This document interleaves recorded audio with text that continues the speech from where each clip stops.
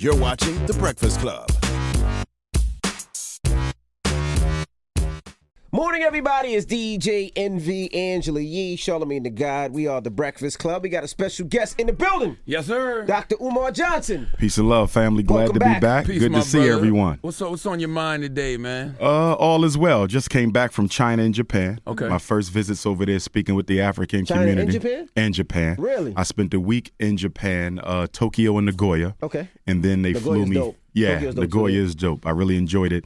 And then I went to Shanghai and Beijing. It was bittersweet. Sweet because it was good seeing African people in a different setting from America. Okay, I had never been to China. So it was very good to see that. The bitter side is the fact that we're not treated well over there. I'm not Really? surprised at that. What you mean? But I was taken aback by the extent to which racism is practiced against blacks in China openly. Really? So in America, we have a civil rights culture. So racism, you have to tuck it under. Has to be covert. It has to be covert. Yeah. And China is very much So, like, overt. what kind of things happen? I've never been to China. I've always wanted to go, but In Japan, too, or just China? I'm going to say China, not so much in, Yeah, in Japan. They show a lot of love. They Yeah. love our culture. More and they so really respect China, our culture. Yeah, because America has a very close relationship with Japan.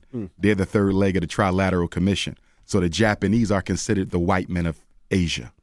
So we're speaking of China in particular. There were certain nightclubs that we couldn't go into. Really? Oh, yeah. And they will tell you no black people are allowed here. What? There's certain sections of certain neighborhoods you can't live in. So, for example, if they don't want you in a certain section in Brooklyn, they will just use clever real estate tactics to keep you out. Absolutely. Okay, i.e. your credit ain't good enough or the bank didn't approve your loan. They don't have to Or do it's that not in for rent China. anymore. Exactly. They're They'll- direct with it. They're direct with it. We don't want black people here. Why? That's crazy because I know a lot of people, like in the garment industry, they end up having to go to China. Like a lot of people I know, they go Yes. there for long periods of time because that's where the factories are and Yes. so on and so forth. Is it black people? Yeah. And I've never heard anybody say that before. Oh, without question. And the irony is what? Africa is rolling out the red carpet for China. I mean, they're taking over the Caribbean. They're taking over They Africa. definitely taking over the Caribbean. They're all in South Africa. In fact, Mandarin is now an official language in the Republic of South Africa. Zulu isn't. Xhosa isn't. So the indigenous languages are not taught in the school, but Mandarin is. That speaks to the influence of China. But they don't roll out the red carpet for us in China. You know, it's interesting, though, when you think about it. You think about historically over the years when you go into Chinese establishments and the way they treat us. I mean, that's why Old Dog Smoke dude in minutes. You know what I'm saying? Like, let's be clear. I never put two and two together, but yeah. Well, my Yeah. dad's Chinese, and I mean, look, my whole side of my family is Chinese. I will say this though: my grandparents weren't happy about my dad marrying a black woman, and they definitely didn't go to the wedding. Really? Yes. Okay. Well, Well, you just proved our point there you again. go. But they're from China, but my aunts and uncles all are fine because they were born here, so it's different. Now, remember now, when you travel throughout Asia, okay, particularly when you go to Southeast Asia, they get darker skinned. For example, in Vietnam, there's Vietnamese who look just like us. Yeah. They have the Asian phenotype, okay, the face structure, but the skin tone and the hair is just like us. I remember speaking to some elders who served in Vietnam. They said we brought some of those prisoner of wars on the truck, and they look like they could have been from North Philly or South Bronx. They look just like us. The Cambodians look just like us. Even in China, there's certain places you can go where the Chinese are black skinned with nappy hair. Again, the Asian face structure, but totally African because we're the first to settle China. There's Remember, so many Buddha. Chinese Jamaicans, though. There's a lot of Chinese Jamaicans. Yes. There's a lot. Yes, indeed. Yes, indeed. So remember now, Buddha comes from India and goes into China.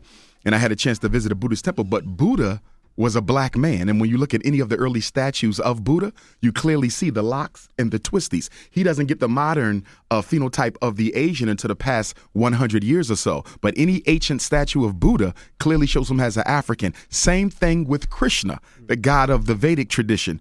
Krishna means the black one, and Buddha means the black face. So clearly there's an African origin of Asia, but there's an African origin no matter where you go in the world because we're the first to build every civilization everywhere. So I don't care if you're in Mexico, if you're in Europe, who were the first Europeans? The Grimaldis of Africa, who migrated 20 to 40,000 years ago, and in the process of climatology, lost the pigmentation, the deep pigmentation that we have. So no matter where you go, we were the first people there. Is there any place in the world we can go and not experience racism? No, not at all. Even the Caribbean? Not even in the Caribbean. In fact, when I was in Jamaica, I keynoted the Garvey celebration last summer, Ocho Rios. The Chinese pretty much own Jamaica.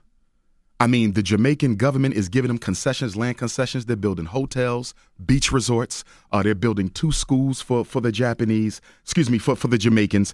And what the Jamaicans have to give them in turn is the right to certain lands, the right to certain waterways. And if it doesn't stop, Jamaica, ironically, the land of Marcus Garvey and Bob Marley, will be the first Chinese colony in the Caribbean. Wow. It's getting bad. And you know why it's happening? Because the black bourgeoisie leadership in both Africa and the Caribbean, they don't have to live with the consequences of the economic decisions they make. So if I'm the president of Jamaica, okay, and China says, listen, we're going to give you $1 million in retirement. We're going to build you a retirement home, but we want this, this, and this.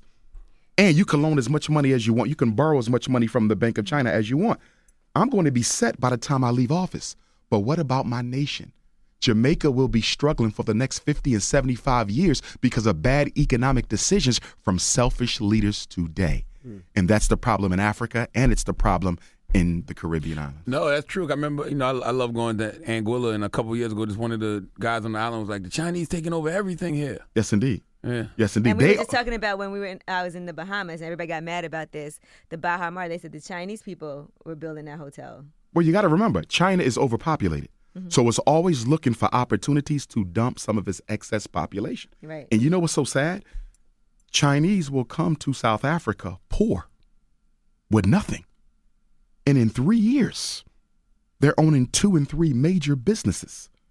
Because what happens is when the Chinese come, they employ their own. They don't employ indigenous African labor. But this is exactly what the heads of state tell black people. Let the Chinese come to Jamaica. Let them come to South Africa. They're going to give you guys jobs. The jobs never come. They bring their own population, which makes sense from their perspective because they have so many people that need a place to go outside of China. So they're showing up broke and going back home as millionaires. I was just thinking that. Have you ever went to a Chinese food store and seen anything other than a Chinese person? Yeah, I Never. have. I've never. I have. in Or a America. Chinese restaurant? In Brooklyn, you can. Really? Yeah. I've seen a kosher Chinese can. restaurant. Like in Teaneck, it's a A kosher halal, they have with the halal Jewish Chinese restaurants. people that Yeah. own the Chinese Yeah. spots. It's rare, though. But the question, Envy, is why is that? And that's because every culture comes to America to build an economic empire for themselves.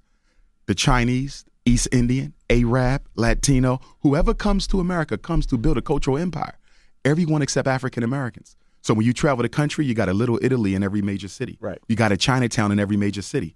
You even see little Cambodias popping up now around the You got United Martin States. Luther King in every city, too? Exactly. Well, Ain't you no got black people living on you them? got a Martin Luther King Jr. street. Yeah, street. You have a Martin Luther King Jr. street, Right. but there's no Africa town. There's no place in Black America you can go and find the 4 essential institutions needed for a community: bank, school, supermarket, hospital. And you know why that's ironic? Last year, Black America in 2016, we spent $2 billion on Air Jordans, $4 billion on liquor and alcohol, $600 million on fast food, and we bought twice the amount of Mercedes-Benzes as white America, although white America has twice the wealth of black folk. So the question becomes, what is it about the Mercedes-Benz that makes it so attractive to African Americans even when they can barely afford it? And it's because it's a status symbol. That's all. And one thing we know about oppressed people, when you can enjoy true freedom, you surround yourself with the symbols of that freedom. Absolutely. And that's why the Louis bag is so important. That's why our children will kill for Air Jordans. It's not the sneaker.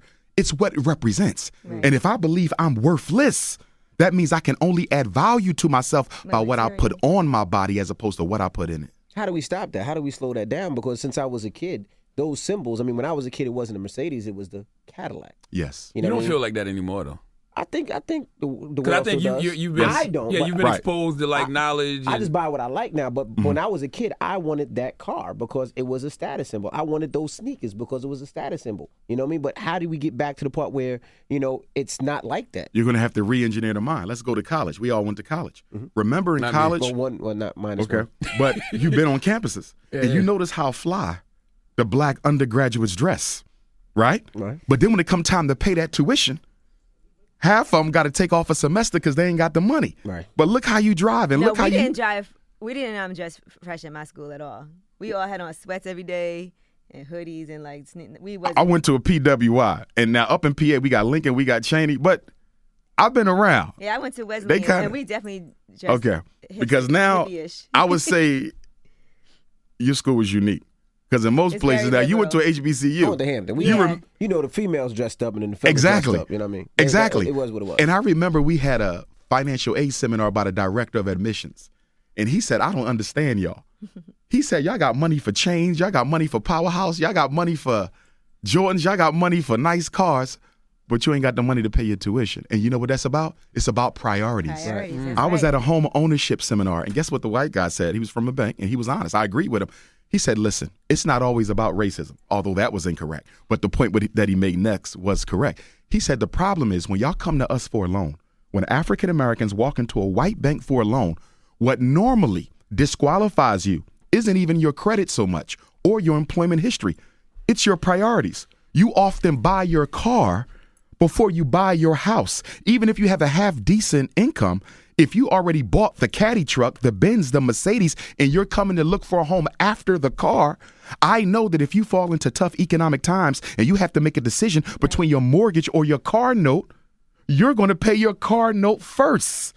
Yeah, because I ain't bringing people over to the house, but they going to see me pulling up all the time. So I gotta Exactly. keep that truck, man. Exactly. Exactly. But you know, not for nothing, that's the way of thinking. You know what I mean? When I first bought my car, I was thinking, nobody gonna see my house.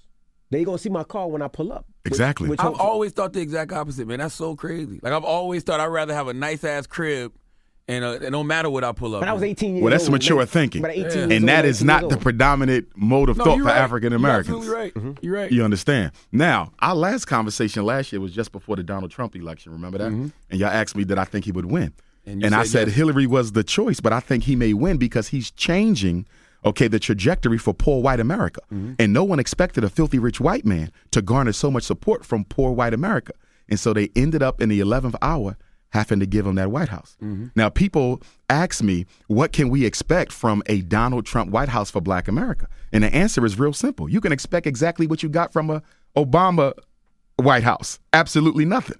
See, the Obama years, and it's our fault, not Obama's, because we took a time out from political social agitation, we created an atmosphere in America where it's safe to ignore black people because black people voluntarily ignored themselves for 8 years. You know why? Because Barack was that caddy truck. He was a symbol. He was the symbol. And we was happy with the symbol. Without substance. And that's our problem. Now, remember, right after Trump got elected, there was a women's march. Remember that?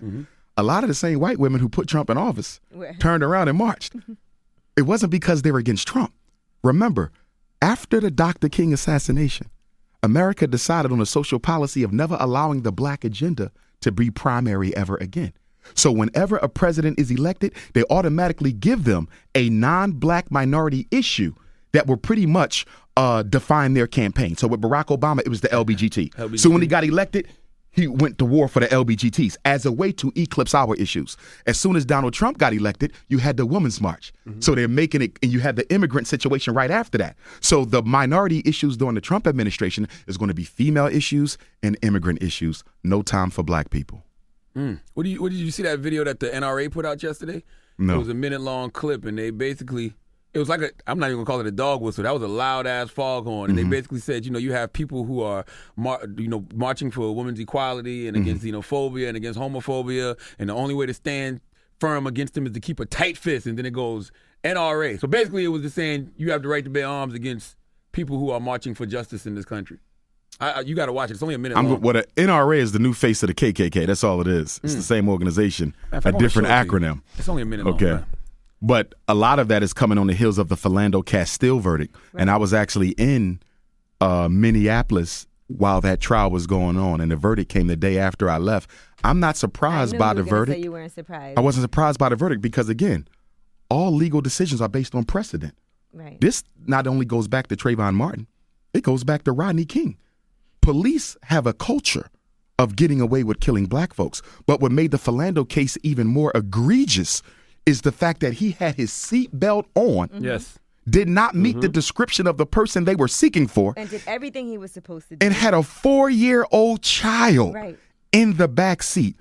And the officer still shot into the car 7 times. It don't take 7 bullets to stop anyone. And he walked. Now, what makes the situation even more criminal and more concerning for us is the officer in question was Latino.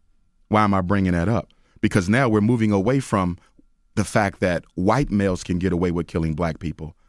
it's going to soon become totally comfortable and acceptable for anybody in America to get away with killing black people. This is the purge, the return of unapologetic white racist power. And America was founded on that. And one of the reasons we as African Americans keep on getting the situation wrong is we keep on trying to separate our issues from American history. We'll look at what the Constitution guarantees, but the Constitution never included you. And one thing we know about constitutional law is what? Anything included in the Constitution or in any law that does not reflect the intent of the founding fathers when they wrote the Constitution is automatically unconstitutional. You understand? So from a racist standpoint, the fact that black people are even considered citizens is unconstitutional. Because when Thomas Jefferson and Alexander Hamilton and George Washington sat down to write that document, did they ever intend for black people to be citizens of America? And the question is absolutely not. Well, here's the thing. Is there any solutions? Like, because we know all the problems, we know all the issues, everybody woke. What do black people in America do? Here's the situation. Until we hate racism more than we hate each other, nothing's going to change. See, our problem is totally mental. We're $1 trillion people. We got all the degrees we need, all the expertise. But you know what we're lacking? That cultural commitment to ourselves. We're the only group who don't have it. I was going to say that it almost feels like before we could fight racism, we have to fight self-hate. Yeah. You're going to have a civil war. Because we don't necessarily support ourselves. You know, Not at all. We don't help each other. We're we don't anti-African. And a lot of times when, you know, it's difficult because it always seems like it's always a scheme. It's always something like we don't trust each other. We don't trust each other at all. You know, and that's the problem. Like, you know, we can't come together to fight racism or to fight anybody else if we can't trust our brother. You got two major issues supporting exactly what you said: an identity crisis and psychological homelessness.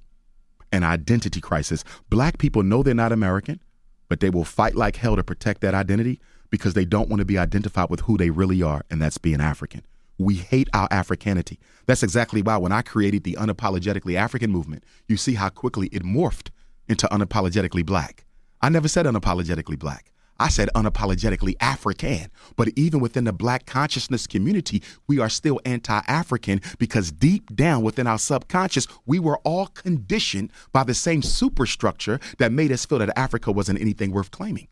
So the blackness is a step away from whiteness, Envy, right? But it's still 10 steps away from your Africanity. But we're raised like that. You know, as a kid, I'm not going to say my parents, but you always know when you get out the hood, you're doing well. When you live with the white folks, you're doing well. Exactly. When you have a lawyer and your lawyer's white, you're doing well. When you have a white accountant, you're doing well. That's so your standard of excellence is outside of your community. Absolutely. And we're the only people who have a standard of excellence, an ideal to achieve, that was created by our oppressors. See, my father used to always instill in me that, you know, black is beautiful, or he'd be listening to James Brown say a lot, I'm black and I'm proud, or we'd be wearing the African medallions, the Malcolm X hats. Like, he would always make me watch Elijah Muhammad videos, Farrakhan videos. So I always thought black was the shit. But when it came to business, I would always hear my father say, that's why you can't do business with no niggas. You know what I'm saying? All the time. Like, that's what would warp my mentality when it came to doing business. But as far as like just black pride, I was always like proud to be and black. that's the same thing. Yeah, you always had black pride, but when it came to business, it was like, I've heard it 1,000,001 times. That's why you can't do no job absolutely. with no niggas. In other words, what? The pride is superficial. It's intellectual, but it's not internalized. For example, we had a lot of great scholars. Take my ancestor, Frederick Douglass, who knew their history and still marry white women. How did that happen? Now, yes, he was an old man. I give him that. His first wife, Anna Murray Douglass, a blue, black, purple chocolate woman with nappy hair of 50 years, who birthed all of his children. It was after she died that he married the white woman, but nonetheless, he married a white woman. Had Frederick Douglass not married that white woman, he would be undisputably the greatest black leader that ever walked on American soil. But because of that one mistake that he made. But the question again is, why did he do that? Status because symbol. Guess that what? That white woman was that caddy truck. No, you know what I think it was? What? I think to some extent, and I can say this, he suffered some of the Barack Obama, W.E.B. Du Bois syndrome. And that is when you are mixed racial ancestry, which I don't even like to talk about because 300 years ago, there was no biracial or multiracial. If your father was white or your mother was white, you were still African. See, this is a modern thing, this whole multicultural movement. You never had that. Frederick Douglass was never called biracial. He was never called multiracial. He was called the N-word like the rest of us. There was no separation until the 20th century when America realized that we can use black people against themselves by giving them a new set of identities that allows them to disidentify from each other and identify more appropriately with us. But the point I'm making is the reason Frederick was able to do that is because deep down within himself, he may have still screamed for that validation. Now, you said mistake. People are going to be mad at you by saying he made a mistake by marrying a white woman. Sure. Why do you say that's a mistake? Because shouldn't it be the man fell in love with who he fell in love with? No, because marriage is a political decision. Who you marry tells me who you are. When you marry a woman, you don't just marry her. You marry her culture. You marry her community. You marry her people. You understand? So when a black man marries a white woman, he's making several clear points and messages he's sending out to his own people, because there's no greater symbol of your loyalty to your struggle than to marry a sister who shares that struggle. Loving versus Virginia, and y'all need to see the movie. It just came out a few months ago. 1957, right about around that time, a white man named Loving from Virginia sued up to the Supreme Court for the right to marry a black woman. Up until then, several states still had anti-miscegenation law. After they struck down anti-miscegenation law across the country, 1957 or 67, somewhere within there, black men have married outside their race envy more than the men of all other races in America put together as a percentage. How do you explain that? Is love purely blind? I disagree. Love is a function of your values and your priorities. I would argue the reason black men marry white women is because they wish they were white themselves, and having the white man's prize, his queen, is a psychological symbol to myself that I am equal to him. So you can't be in love with white women and not at the same time feel inferior to white males. You know, it's interesting. I like what you said about it is a political You can't decision. separate love from politics. Love is the most political thing, just like we try to separate religion. So do you feel that way if you marry Puerto Rican or Latino? It depends. Why does it depend? Or Asian? It depends on consciousness, because we know what? Cuba and Puerto Rico were the two largest slave ports up into the 1800s. The Garvey movement, the red, black, and green Garvey movement, of which I'm a member. Do you know Cuba was the most thoroughly organized Garvey island in the Caribbean? Yes. You had more chapters of the red, black, and green in Cuba and in Puerto Rico than in almost any other island in the Caribbean. Fidel Castro loved black and brown people. No. Fidel Castro was a racist. Really? Oh, yes. Oh, he was a socialist. And when he was challenged on the racism in Cuba, because you know the Caribbean has a very entrenched color hierarchy. When he was challenged on the racism in Cuba, you know what he said? We do have racism, and we will have to deal with it. But we have to address socialism and capitalism first. So he put the issues of black oppression in Cuba second to the socialist agenda. Remember, Fidel Castro was an Italian. He was not Cuban. Fidel Castro, it was an Italian. He was a white man. He was not a Cuban. I didn't know that. So yes. why did he help so many African countries? Because it was politically necessary and expedient. Remember, you do a lot of things out of diplomacy. I may not like envy, but guess what? I need the backing of envy's community to protect me, because America trying to take me out. So if I can get black America and black Africa on my side, I already got Russia. That insulates me even more when it comes to America trying to kill my image in the public eye. Yeah, Cuba even allowed black people to go over there and get free, go to medical school for free. Yes, a certain amount of them. Asada's over there. We appreciate that. Robert Williams went over there. We appreciate that without question. Yeah. But we're not talking about giving opportunity to individuals. We're talking about systematic opportunity. America gave me 6 degrees. America gave me a doctorate. I grew up with my father. I never been to jail, but I'm one black man. Systematically does America allow that. Castro did help a lot of our black revolutionaries, but that does not eliminate the fact that he was slow to move on the racism within his own cabinet. And it wasn't until he was challenged by those very same revolutionary Charlemagne that he began to address racism. Fidel Castro was an Italian, and I would argue a white supremacist nonetheless. You're going to be in Brooklyn today. Tomorrow night, Friday. Today. Yes, sir. I'm going to be in Brooklyn today. You're going to be in Brooklyn today. I'm in Brooklyn today. Come on out. Brown Memorial Baptist Church, 52 Gates Avenue. Doors open up at 4, power lecture at 6, book signing to follow. And we're gonna get a bunch of emails and a bunch of tweets on the YouTube video and say, Dr. Umar, how Fidel ain't Italian and this and that. I'm like, look, Fidel Castro's an Italian. I'm not gonna just. I don't know. I got That's research. That's not even debatable. That's what I'm saying. He never claimed not to be. But that's what people don't realize when brothers like you come. We're having a conversation. Yes. So I'm gonna we do the research later. Like that's what I think that's what any conversation should be about. And the black socialists are going to be angry at my comment. Do you want to know why? Why? Because we have an intellectual civil war within the Pan-Africanist community. You have Pan-African nationalists, which is what I am. That's the Garvey set. But you also have the Pan-African socialists. That would be more of the Stokely Carmichael, who's a hero of mine. But nonetheless, he was a socialist, as was W.E.B. Du Bois. What's the difference between the socialists and the nationalists? Real simple. Socialism grows out of Marxism, okay, the Communist Manifesto, that says racism was created by capitalists so they could get rich off of blacks. In other words, to get paid, we came up with a whole bunch of lies about black people to justify their enslavement. So if you get rid of the capitalism and the greed, you eliminate the racism. We say that's total bullshit. We can say you can get rid of the capitalism all you want. There's no capitalism in China, but there's still racism. Russia is not capitalist. It's one of the most racist countries on earth. You can eliminate the economic system envy all you want, but the social and psychological issue of racism will remain. Why? Because the primary function of racism is not greed. The primary function of racism is white genetic survival. You know, I just want to go back to something you said. And I'm not married to a white woman, so I don't take anything offensive. But see, the problem I have is, this is the thing. You know, a lot of black people live in the hood, right? Yes, sir. Live in the hood. I live in the Queens Village. My zone school was PS34. Andrew Jackson, the first school in the country to have Andrew Jackson. Andrew Jackson. The first he was one of the greatest racists of all time. Andrew Jackson. I'm going to have to change that name. It's a school in Queens, the first school to have metal detectors. You got to change it to Michael Jackson. At first school level. That's the one LL Cool J is sitting outside on one of his album covers. So what most parents did is they work very hard and try to put you in the Catholic school, right? Okay. Put me in the Catholic school. Now I'm in the school with all Haitians because it was all Haitians in Queens Village. I can tell you every Haitian curse out there. Wow. Kakashin, Fukaka, all that. But then, parents save money, put you in a Catholic school, high school. Problem is, it's probably 7 black people in each class, right? Okay. In freshman year, sophomore, junior year. So compared to how many Haitians or white? No, just 7 black people. That's everything. Okay.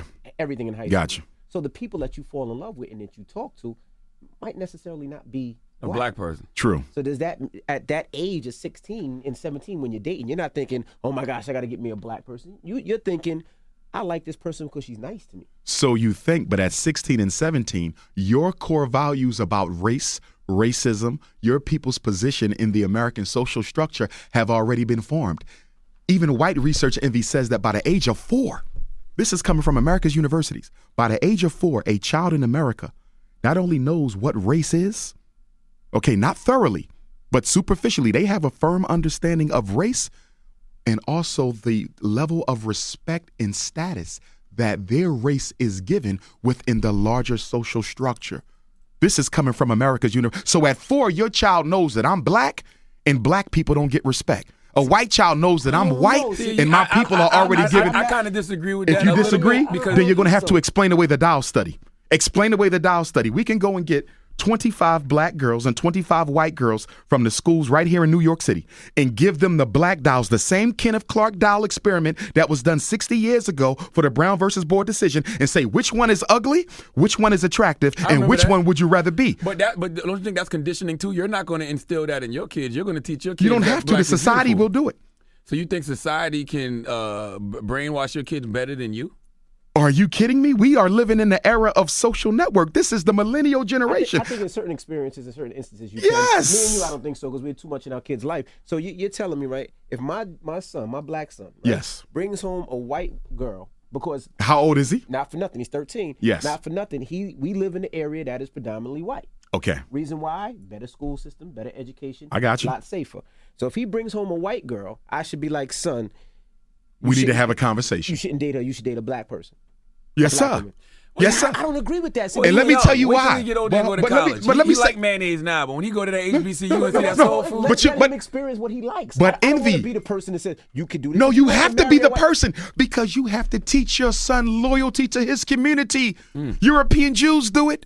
Arabs do it, Chinese do it, we're the only people who feel anxious and ambivalent about telling our black boys that you better love and marry a black woman. And you know why we feel ambivalent? Because all of us have been conditioned by church envy to be colorblind. We're constantly told over and over again that it is wrong to be for yourself before you are for anyone else. And that's why Africans are dead last. I don't agree. There's nothing wrong with being loyal to yourself. There's nothing wrong with being loyal to yourself, but Yes, it's also sir. who you love. I can't tell my son who he connects with better. Can that white woman ever understand your son's struggle? Fuck no. Thank you. So why would you want him to spend the rest of his life with a woman who can never understand how he feels when the New York City Police Department pulls him over? Dr. Umar, You need a woman who can feel you. And the only woman on earth who can understand the black man is the black woman. And that's why I cannot respect a black man who is not committed to a black woman. That's the greatest symbol of pride in self. I agree with you, but I do think people, fall in love with who they fall in love with. But love is a function of priorities and values. yes, and you better never get caught with a white woman. Ever. You can't even glance at a white woman. Now, since we're on the topic of family, Go ahead. there's a rumor that has to be dispelled. I'm hearing black people going around saying that slavery destroyed the black family.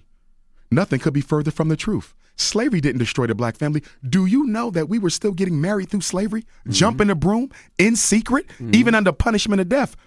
We were married during Reconstruction. We were married during civil rights. When do you begin to see the rise of the single-parented black female household? 1970. After they killed Dr. King, the United States government said we must neutralize the black power base. And they determined that the black power base was the black family. It was independent black skilled men and women who financed King, financed Mr. Garvey, financed Mr. Muhammad, financed SNCC and CORE, the Freedom Riders and the sit-in movement. So they said, if we want to crush the black struggle, we got to crush the black family. So guess what they did in 1970? King dies in 68. In 1970, they came into the black communities and de-industrialized our city centers. In 1970, they started shutting down the factories. Remember, up until the 50s and 60s, you didn't need a college degree to get a decent job. Many of us got grandparents who worked in factories their whole life and lived better lives than we're living now with 2 and 3 degrees. They could work in their same neighborhood, and everybody worked for the factory. Good retirement, pension, benefits, medical. They started shutting down the factories in 1970, and then they went into the high schools and did what? Started deindustrializing the inner city high schools. Up until 1970, you could graduate from almost any school in New York certified as a plumber, certified as an electrician, certified as a carpenter, auto body, brick mason, a welder. They took all those programs out. These are the skills that pays the bills, gentlemen. As long as you have a skill, you can always feed your family. But if all you got is college degrees, you might end up in the unemployment line. Why? Because the skills that we learn in college are not necessarily marketable to other black people. I'm a psychologist. Ain't too many black people running around looking for a psychologist to reveal all the skeletons in their closet. Yeah, you'd rather talk to a white Exactly. person. So they started sending us to college instead of teaching us how to work with our hands. That was the 70s. That was the economic castration of the black male. Now let's go to 1980. The CIA comes in, cocaine import agency. They drop off crack. So now the unemployed black man who has always been a breadwinner, Envy, even in slavery, we were always the breadwinner up until 1970. Now the crack comes. You got a decision. I can sell this crack and try to put some food on the table, or I can smoke it to deal with the fact that I'm no longer economically relevant to the black woman. Deal with that and let's trauma. be clear, the decade of the 70s was the decade of making the black man economically irrelevant to the black woman. We're the only man in America who is out-earned and out-educated by our mates. No other woman in America out-earns and out-educates their mates. And this is not the black woman's problem. I want to be clear. This was systematically done to make us irrelevant to our families. Then the 1990s come, Bill Clinton crime bill, 3 strikes and you out. Mandatory minimum wages, the Bill Clinton crime bill. Now all those unemployed black men who got caught smoking crack or selling crack now being sent off to jail. And then they also give us the ADHD so that we could dope the kids up with the same medicine that sent the father to jail. Then the year 2000 come, George Bush hits us with the what? Faith-based initiative. He finds a loophole in federal law that allows you to finance churches. So now the mega churches and the medium-sized churches in the black community, Charlamagne, are being financed by the government. You think it's a coincidence, Envy, that you don't see no major churches involved in the miseducation movement? No major churches involved in the mass incarceration movement? Black No Lives major Matter. churches involved in police genocide? Yeah. No major churches involved in poverty? Where is the black church in 2017 when it comes to black people issues? They're missing in action because they're being paid by the government to stay out of the struggle. And that's why it's called faith-based initiative. Your pastor is the new FBI agent. Wow. Well, where you going to tell me you going to be tonight again? Oh, man, Dr. Umar. Brown Memorial Baptist Church, Brooklyn, New York City. Doors open up at 4. Come on out. All children are free. All elders are free. We're going to talk about miseducation, male-female relationships, which I might want to touch on for a quick minute. We're going to talk about the upcoming Frederick Douglass Marcus Garvey Academy. I'm still building that school. Mm-hmm. And it's a school in South Carolina I just saw the day before yesterday that I might grab. Okay. I'll help you out with that. Yes, sir. Yes, sir. So, where's it at? I'm going to tell you off air. All right. I do have one quick question you can answer in less than a minute or two. Sure. We had Brother Dr. Wesley Muhammad up here. Yes, sir. And he spoke on, I don't want to misquote him, but he said that going to school to get an African studies degree is a waste of time. He was like, why spend that money when you could just learn that stuff on your own? He said you shouldn't go to school, spend $80,000 to get a degree in African studies. which is a premise I've articulated several times. Okay. I would largely agree with that because I'm one of the first to say that. And that can be true because when you go to college, hearkening back to my previous comment, I wouldn't send a child to college in 2017 unless they can answer 3 questions or their parents can. Okay. Question number 1. For example, Envy has a young son growing up. Number 1, did you raise your son with the discipline to finish at Hampton Howard or Morehouse without you being in the same house with him? Absolutely. One of the biggest mistakes we make, we don't raise our kids with discipline, the ability to do what needs to be done when it has to be done, whether you like it or not. If you didn't raise that child with discipline, why are you investing $30,000 a year in a child you know ain't got the discipline to finish? Absolutely. Second question, is your son majoring in a subject that is economically relevant to the society? Mm-hmm. So if you get a PhD in African American studies, I'm not against it, but you better have a plan for how you're going to be able to use your degree to earn a decent living so you can pay back all that student loan debt that we've been accruing over the past 4 or 5 years. Mm-hmm. And then number 3, how is your chosen profession going to benefit the black struggle in any way, shape, or form? The child or parent has to answer those 3 questions for me. Because remember, gentlemen, we got over 2 million African Americans with master's and doctorate degrees unemployed in the United States right now in the soup kitchen. I'm getting emails from lawyers, Envy.